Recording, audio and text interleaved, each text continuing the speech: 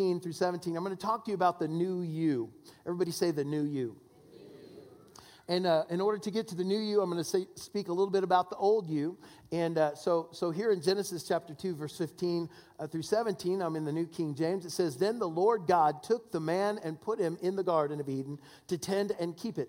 And the Lord God commanded the man, saying, Of every tree of the garden you may freely eat, but of the tree of the knowledge of good and evil you shall not eat, for in the day that you eat of it, you shall surely die." So God's telling Adam, this is just Adam, by the way, the dude. He's standing there, and God's telling him this. And he said, on the day you eat of it, you shall surely die. We know that on the day that he ate, he didn't die physically, but he died spiritually.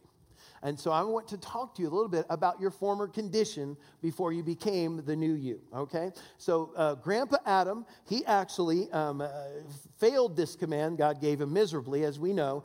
We call this the fall of man because literally Adam had inside of him all humanity.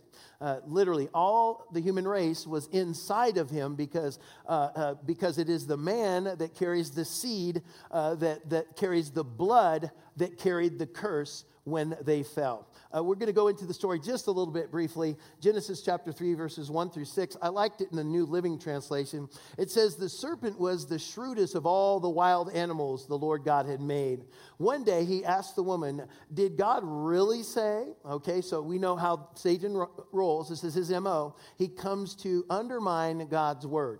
You name it, he comes to undermine, distort, water down, and diminish the word of God in your life. Isn't that right? And so you can really start with anything, whether it be healing, prosperity, whether it be your salvation, whether you can actually really serve God, He comes after everything. He's no respecter of any area. If we will believe him, any aspect of it, then it diminishes what God has already said concerning you. Isn't that right?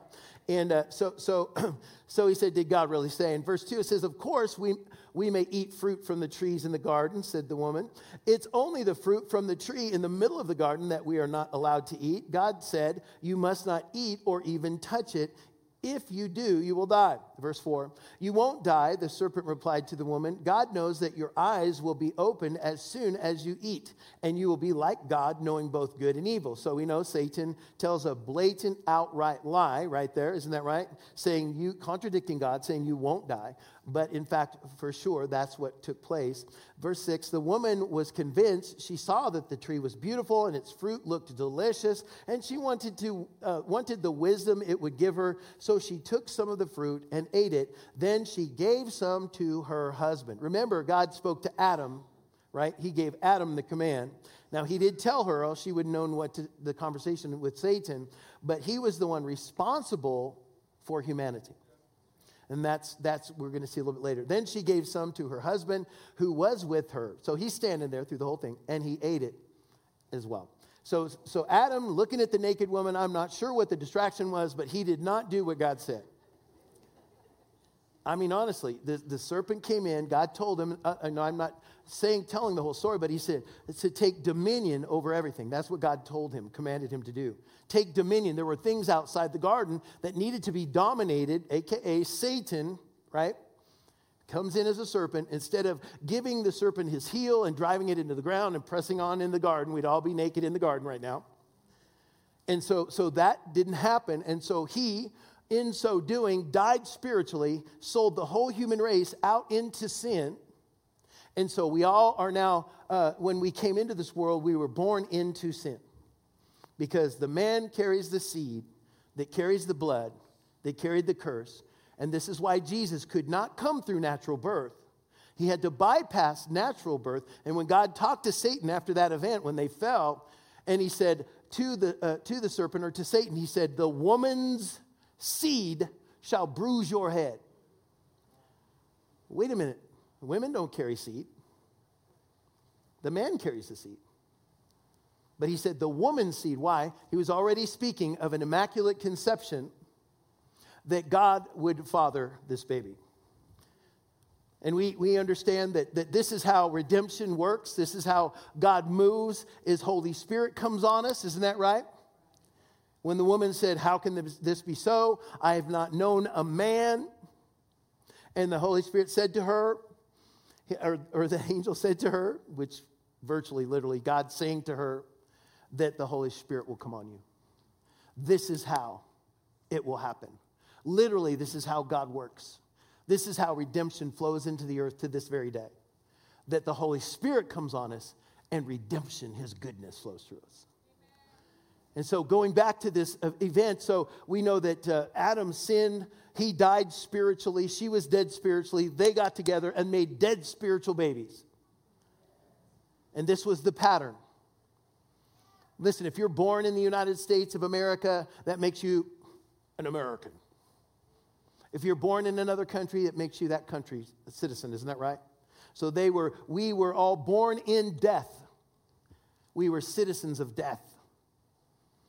There was no hope for humanity. No one was without sin. All of us have sinned and come short of the glory of God, says Romans chapter 3. It says all have sinned and fall short of the glory of God. All humanity was sold out into sin. There was no one who could save us. There was no one who could rescue us. So the only way that could happen is if God got involved. But in Romans chapter 5 and verse 12, incidentally, I just quoted Romans 3:23 and Romans 3:10. We're going to Romans 5:12. It says, wherefore, as by one man sin entered into the world, and death by sin, and so death passed upon all men, for that all have sinned. So this is not saying that everybody has cussed, smoked dope, and committed adultery. That is not what it's talking about. It's talking about all have sinned in Adam. His sin was our sin. We were not able to escape it. And so there was really, again, no hope for humanity. In Romans 5:17, 18 and 19 in the New Living Translation, it says this. For the sin of this one man, Adam, caused death to rule over many. But even greater is God's wonderful grace and his gift of righteousness. For all who receive it will live in triumph over sin and death through this one man, Jesus Christ. So both the good and the bad news now is that sin passed upon all men through one man. The good news is that means that one man can take it all from us. And Jesus Christ is called the second Adam because of it. Jesus Christ had to be 100% God and 100% man. Bypassing natural birth, God planted in Mary's womb, the woman's seed spoken of from way back. So we see the immaculate conception of a non-tainted, sinless being, the God-man, Emmanuel, meaning God with us, the God-man, Jesus Christ, was able to rescue us. And so being sinless, he was able to take our sin on himself, go down into that horrible place of hell, finish the work, and suffer the full penalty of our sin, arise from the dead, and sit down at the right hand of God. Now, whosoever comes to him, we can escape that just penalty that all of us deserve. And I don't care if you were raised in church, never cussed, never smoked weed, never did a drug, never pimped, never.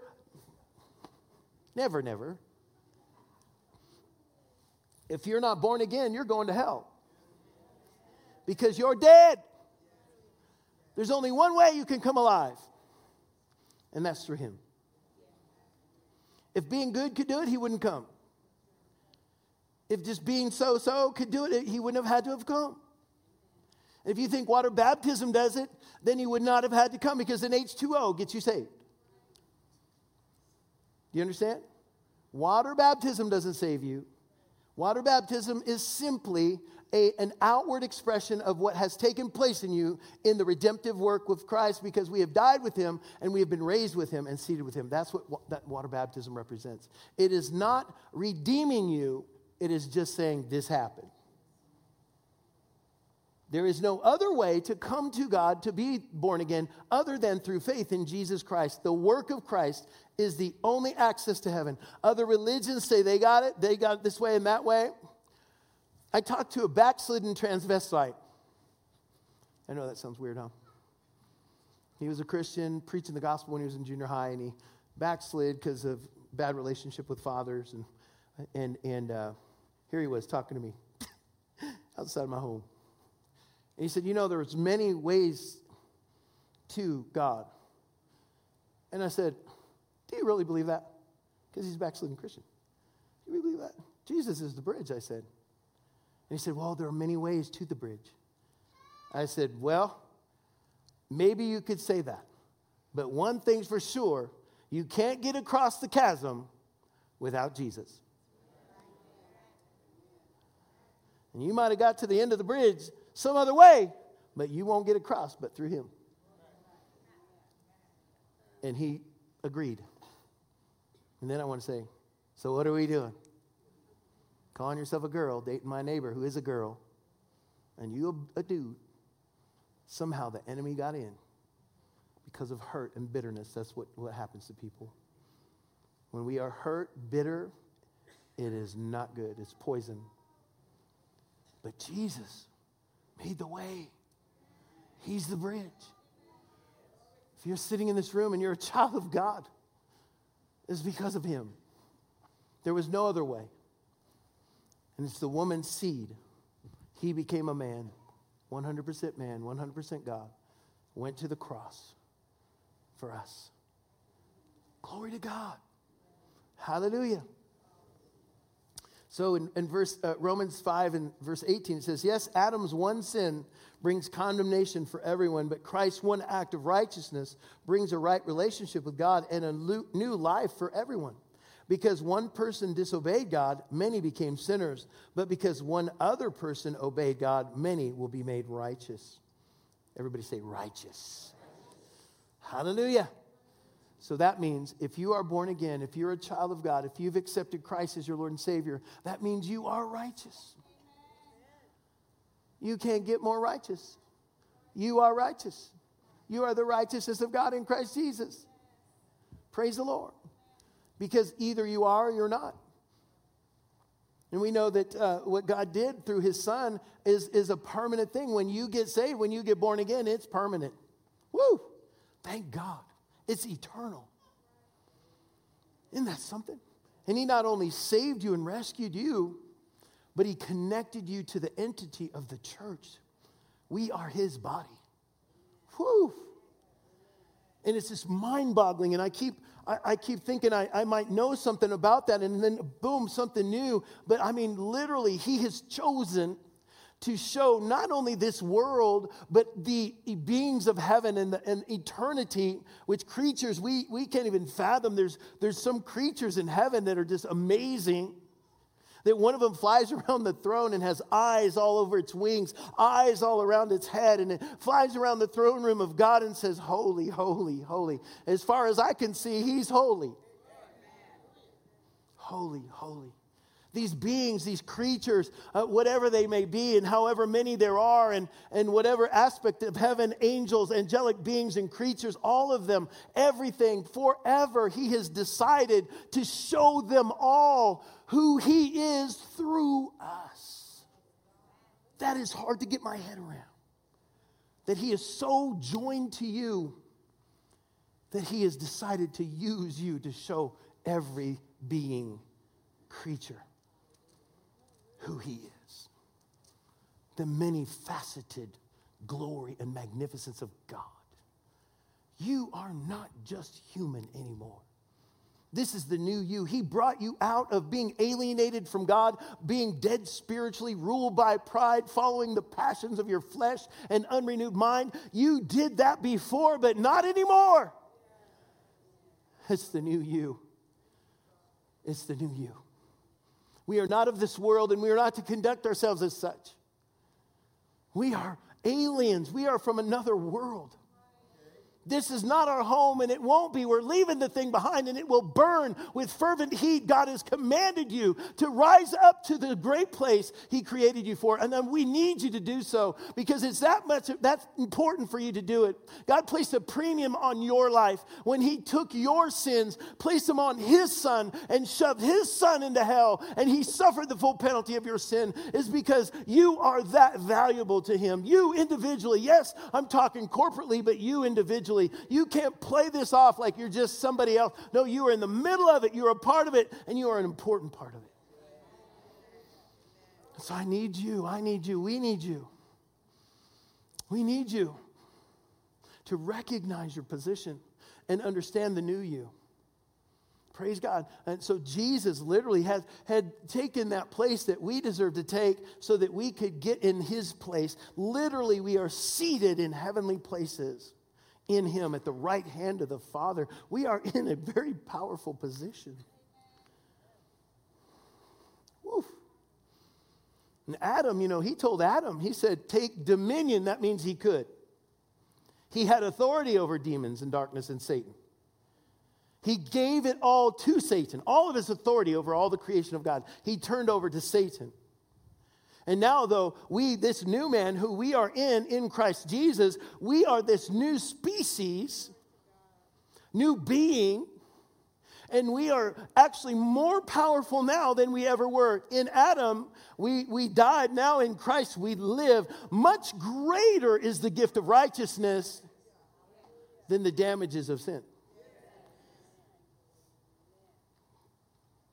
You are not just a human. You are an offspring of the Most High God. Praise the Lord. And so we do not tolerate the enemy coming around us.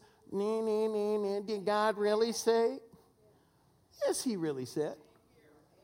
Yes, he did really say that. He said that I have died and my life is hid with Christ in God. It's no longer me. See, we could not fix that old you. You could not be refurbished. We can't just tune you up. We had to do away with you and make a new you.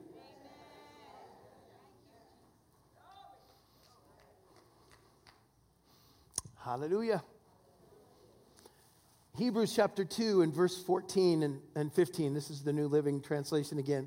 It says, because God's children are human beings made of flesh and blood, the Son also became flesh and blood. For only as a human being could he die, and only by dying could he break the power of the devil, who had the power of death. Only in this way could he set free all who have lived their lives as slaves to their fear of dying. Everybody say, I'm not afraid. This is so liberating. When you're not afraid of dying, oh my goodness, I just was in Alexandria, Louisiana at a meeting with Pastor Mark Hankins. Had a supernatural relationship meeting down there, and there was people from all over the world, really. And I like hanging out with the missionaries because they got cool stories. I love hearing their stories.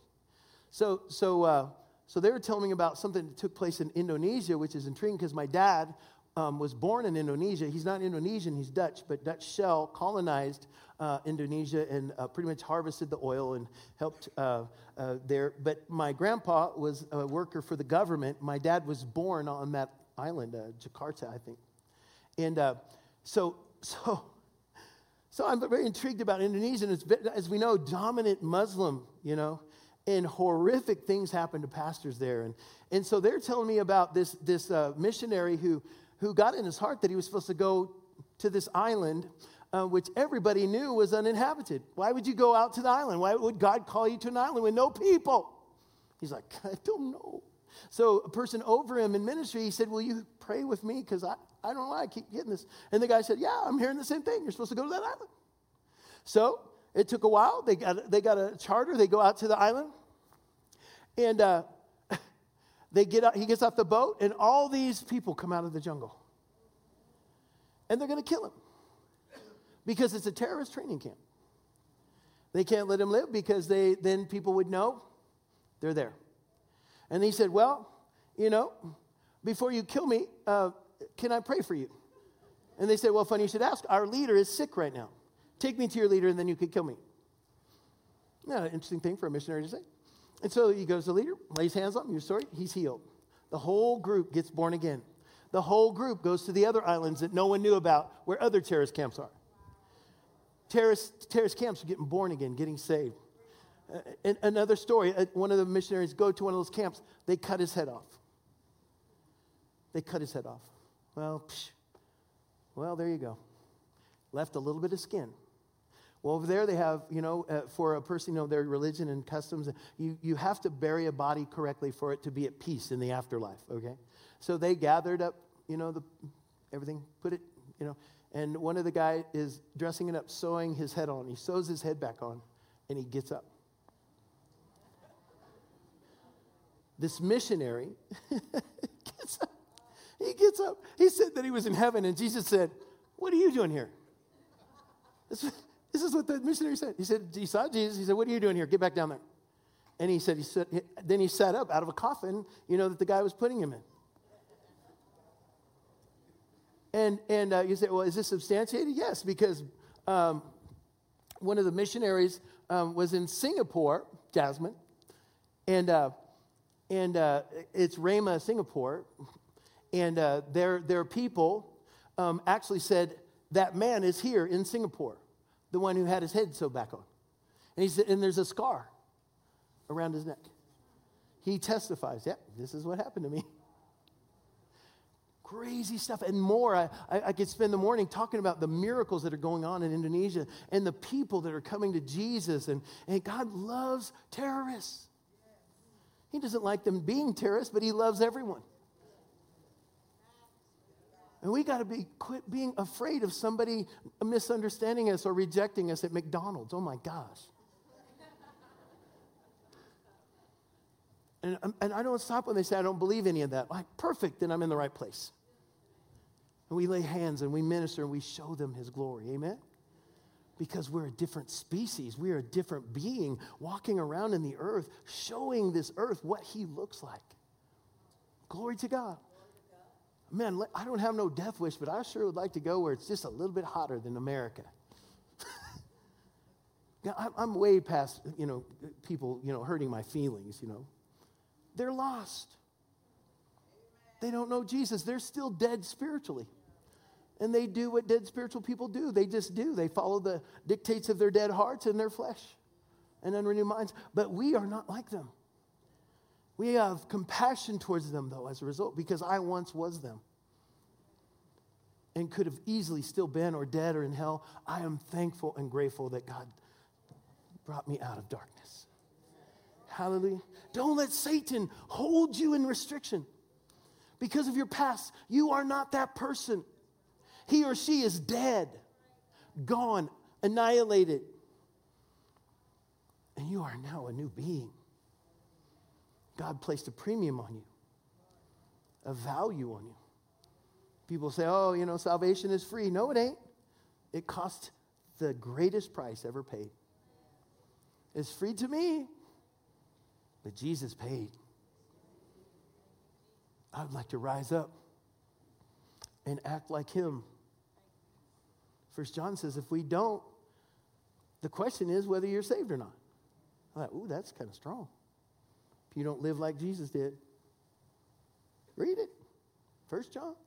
There's people preaching a message that are trying to take 1 John out of the Bible because it doesn't agree with their version of grace. But listen, there still is a thing called repentance. There still is a thing about the blood and asking God to forgive us if we step outside of certain things. So don't live in condemnation. Just get out, get back on the track, get in. Amen? Hallelujah. God loves you, cares about you. Amen? Hallelujah. So then in John 3:3, we know the scripture for Jesus said, "Truly, truly, I say to you, unless one is born again, he cannot see the kingdom of God." So this is the new you. Jesus is saying, unless you're refathered from above, you won't see the kingdom of God. Refathered. Wow. Satan became Adam's father when he sinned. Therefore, Satan has been our father. If we were dead spiritually, he was our father as well. Because there's only two spiritual fathers. There's the father of the dead and the father of the living. And Jesus is saying for him, God the Father, to be your father, you have to be born again or refathered from above. And so we understand this principle that when we received Christ as our Lord and Savior, so receiving Christ or receiving eternal life, being saved, being born again, these are all synonymous terms. They mean the same thing. And there are three different aspects of this. I'm going to throw this out. Is that you are born again. In other words, you can't get more saved than you are. You can't get more righteous than you are. You are either saved, born again, and righteous, or you are not. There's not a level of it. But spiritually, we are and have everything that we need that pertains to life and godliness. We're fully furnished, thoroughly furnished. Right? For the fullness of the Godhead dwells in bodily form, and we are complete in him. Y'all with me? I hope I'm not going too fast. So spiritually, we're saved, born again, right with God. Mentally and emotionally, however, and this is where people get confused, is it says in the Bible, it says, in your patience possess ye your soul, and work out your salvation with fear and trembling. That is not a contradiction. It's talking about your soul. How many of you came into the program with soul trouble? Soul trouble. You can imagine if you smoked weed from the time you were 12 until you were 19, I came into the program missing a few brain cells. And that's not including all the other stuff, alcohol and drugs and other things. And so I didn't even remember what I had for breakfast. And so once I got inside of the kingdom and once I got God's life in me, that life started welling up and the word began to work in my soul. And my intellect began to increase. And in so much that I installed our sound systems and soldered things and did things that many people don't know how to do. And I learned how to do that and was instrumental in putting in our first network system of computers in the church. And so God just changes, this changes everything. Praise God. If you feel like you're not very smart, just hang around God. The Holy Spirit will make you look like a genius. I'm telling you, people like, many of you know George Washington Carver, isn't that right? That we know him as the peanut butter man, right? He asked God, how did he create the universe? And God said, you would explode if he told him that. And then he worked his way down. I guess he was, I don't know, he's like, how about the galaxy? What about, our solar system? And he worked his way down, all the way down to a peanut. And he said, I can show you about the peanut. And Ford, Motor Company, they wanted him to join their company. They really wanted to exploit his knowledge and understanding. And they were wondering, why don't you cash the checks we're sending you? And he said, man, if I cash those checks. Because they were saying, hey, you could help your people. Because he was very much about helping the black community. And he said, man, if I cash those checks, I'll forget about my people. He just wanted to spend time with God. Came up with hundreds of things to do with a peanut. Can you imagine? Hanging out with God, just spending time with God. That was his love. Can you imagine what we could do if we become addicted to hanging out with God? Hearing his voice, following his lead. Amazing. Heard a story of a man who was business, and he just failed miserably in business over and over again. He had a degree in college, business, and all that. And he went to his pastor and said, Pastor, what do I need to do? His pastor said simply, he said, just read one proverb a day. One proverb a day. And he said, you'll be a millionaire in 5 years. And the guy said he was wrong. I was a millionaire in 2 years. Reading one proverb a day. That might want you to step up your game, isn't that right? Glory to God. Hang out with God. Hang out with his word. You are a peculiar people, a different species. And none of us are exempt. Every single one of you have this amazing call in your life. And you think, well, man, I've gone through so much. I thought maybe, that God was mad at me or something because I go through some stuff. Listen, that just means that your calling is just all the more valuable. Satan can't let you go and do whatever you want to do. So you just need to see who it's coming from and put your foot on his neck. Because the devil wants you to believe that you deserve this. No, you've made some mistakes. Oh my goodness, who in this room hasn't made mistakes? We are amongst the mistake makers. Have you ever made a peanut butter and jelly sandwich? Of course you have. I think that George Washington Carver is actually responsible for the survival of the United States of America. PBJs have kept us alive. Glory to God. Amen. When your mom and daddy won't feed you, that's what you got to do. Praise the Lord. God will bring us up into a glorious place. Recognize what he's done for you. Recognize who you are. It's the new you. Your old you is gone. You make a mistake, real simple. Father, forgive me. I ask you to forgive me. Don't live in the mistake. Don't let this world control you. Don't let things control you. Because you've been separated. You are the circumcision. A lot of people, we don't like to think about that because that's kind of weird. Can we just think about something else? Is there another scripture I can use? You are the circumcision. That means all of the dead things, all of the things that once controlled you, all of the things that are negative, all the things that cause you to not be a success, those things have been severed from your life and they have no effect on you anymore. Hallelujah. If any man be in Christ, that man in Christ, is a new creature, a new species, a brand new being. Whew. I tell you what, church, we have got to come to this place that every day that we see ourselves in him and recognize our position. Because it's from that knowledge and understanding of who we are in Christ that we are effective.